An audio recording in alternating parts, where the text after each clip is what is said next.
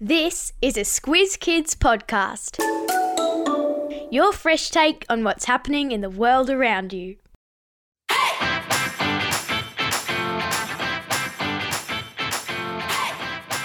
Each week we give the world globe a spin and see where we land. Then we take the kids of Australia on an audio excursion to visit that country and its people. I'm Amanda Bauer, and today on Squiz the World we're visiting Thailand, where the 16 million people who make their living growing rice, almost a quarter of the whole population, are getting ready for something called the Royal Ploughing Ceremony.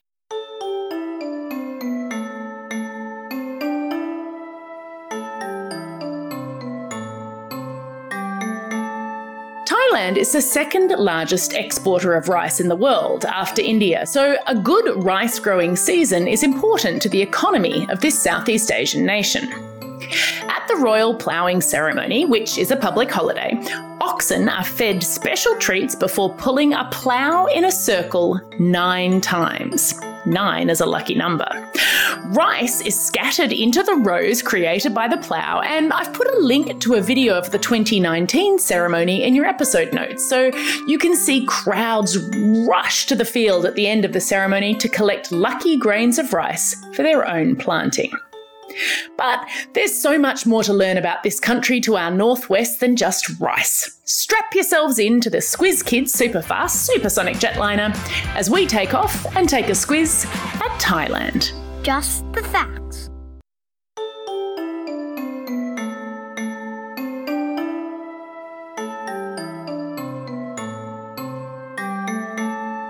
If you look on a world map, I'll pop one in your episode notes, you'll see that the top of Thailand is shaped a bit like a love heart, leaning to the right. And then it has a long tail that extends south to join up with Malaysia. Its other neighbours are Myanmar, Cambodia and Laos. What makes Thailand different from all those neighbours, and something that Thai people are very proud of, is that they were never colonised by a European power. While Britain and France were occupying Thailand's neighbours in the 19th century, the King of Thailand strategically gave up small bits of land while keeping the rest of the country independent. Up until 1932, Thailand remained a monarchy, meaning that the king was in charge of the country. Since then, Thailand has described itself as a constitutional monarchy, meaning that the king has to follow rules set down in the constitution. Australia is a constitutional monarchy too, because our official head of state is still the British Queen, with the Governor-General representing her. But Thailand's system of government is much less stable than Australia's. There have been 20 different versions of that constitution and many periods where the military took over from the government in something called a coup. Right now, the Thai Prime Minister is a former Commander-in-Chief of the military, and his government is described as part democracy, part dictatorship. Okay, enough politics. Woohoo! I bet you don't know the name of the capital of Thailand. Now, some of you may have said Bangkok, and most people would pat you on the back in congratulations. But actually, that's not the official name. I've asked my friend Daniel Green, he's a teenager who was born and raised in Thailand. He has one British parent and one Thai parent. I've asked him to say the name of where he lives for us. กรุงเทพมหานครอมรรัตนโกสินทร์มหินทราอยุธยามหาดิลกภพนพราชราชธานีบุรีรัมย์อุดมราชนิเวศน์มหาสถานอมรพิมานอวาทันสาธิตสขาธิยาวิษานุคัมประสิทธิ์ That full ceremonial name means, roughly translated, City of Angels, Great City of Immortals, Magnificent City of the 9 Gems, Seat of the King, City of Royal Palaces, Home of Gods Incarnate, erected by Visvakarman at Indra's behest.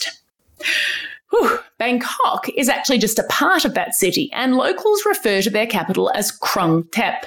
Good news, both those short names are understood everywhere. Whenever you travel, it's important to learn a few words in that country's language. It's a great way to show respect. So let's learn the lingo. In Thailand, the official language is Thai. The Thai alphabet is different from ours, and it's made up of 76 characters, 44 consonants and 32 vowels. I've popped a link in your episode notes to their alphabet song that's just for the consonants. It is complicated.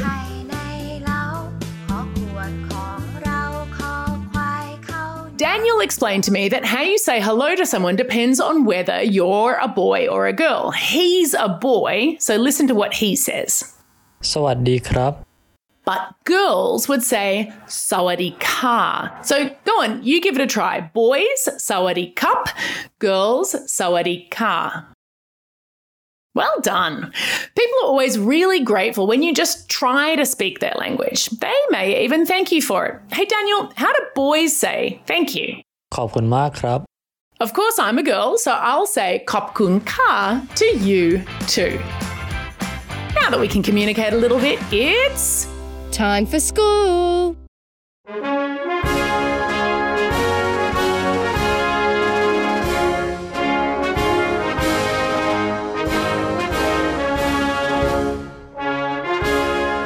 The school day starts at 8 a.m, which is when the national anthem is broadcast all over Thailand.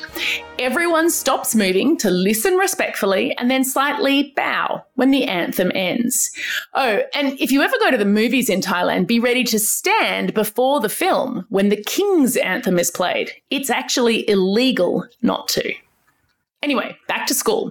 Kids all over Thailand wear basically the same school uniform.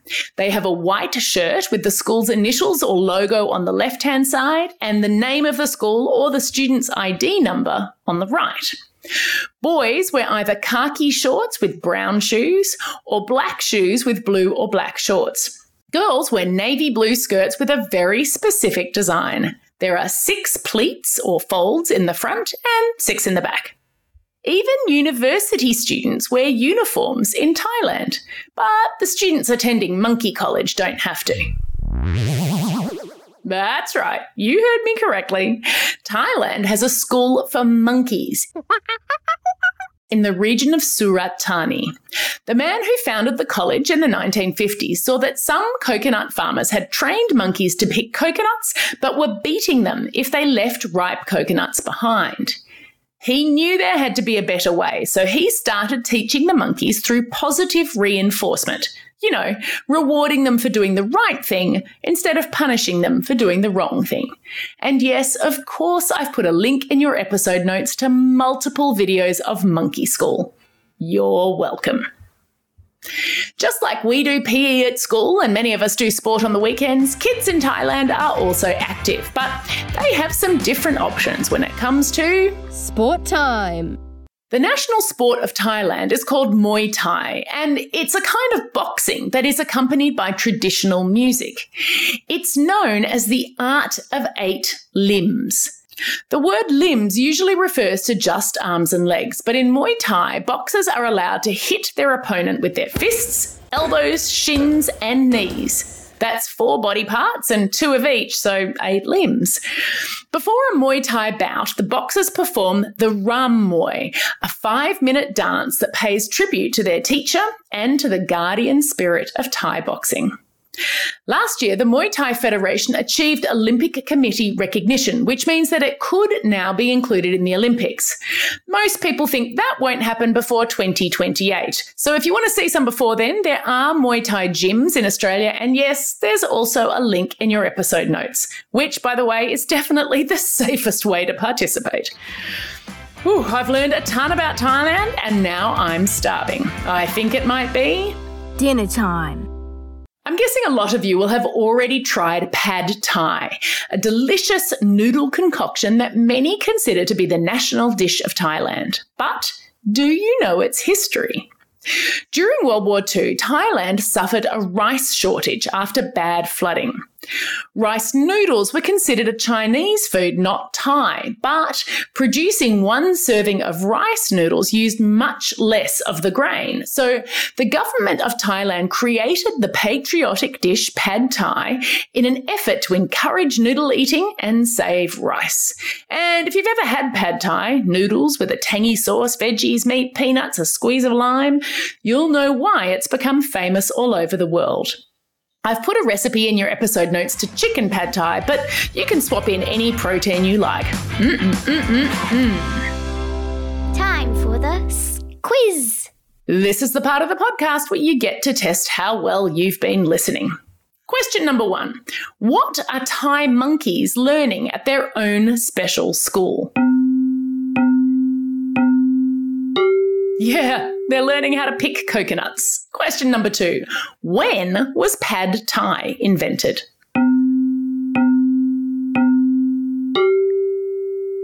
You got it, during World War II. And question number 3. What is the official ceremonial name of Bangkok? Okay, if anyone got that, you're an absolute legend. Let's hear our friend say it again.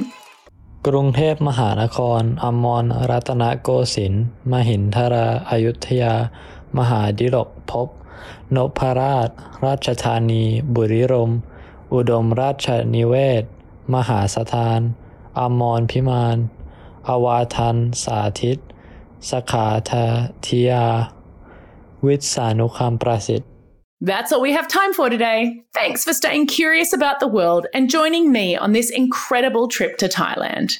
Now get out there and have a most excellent day. Over and out.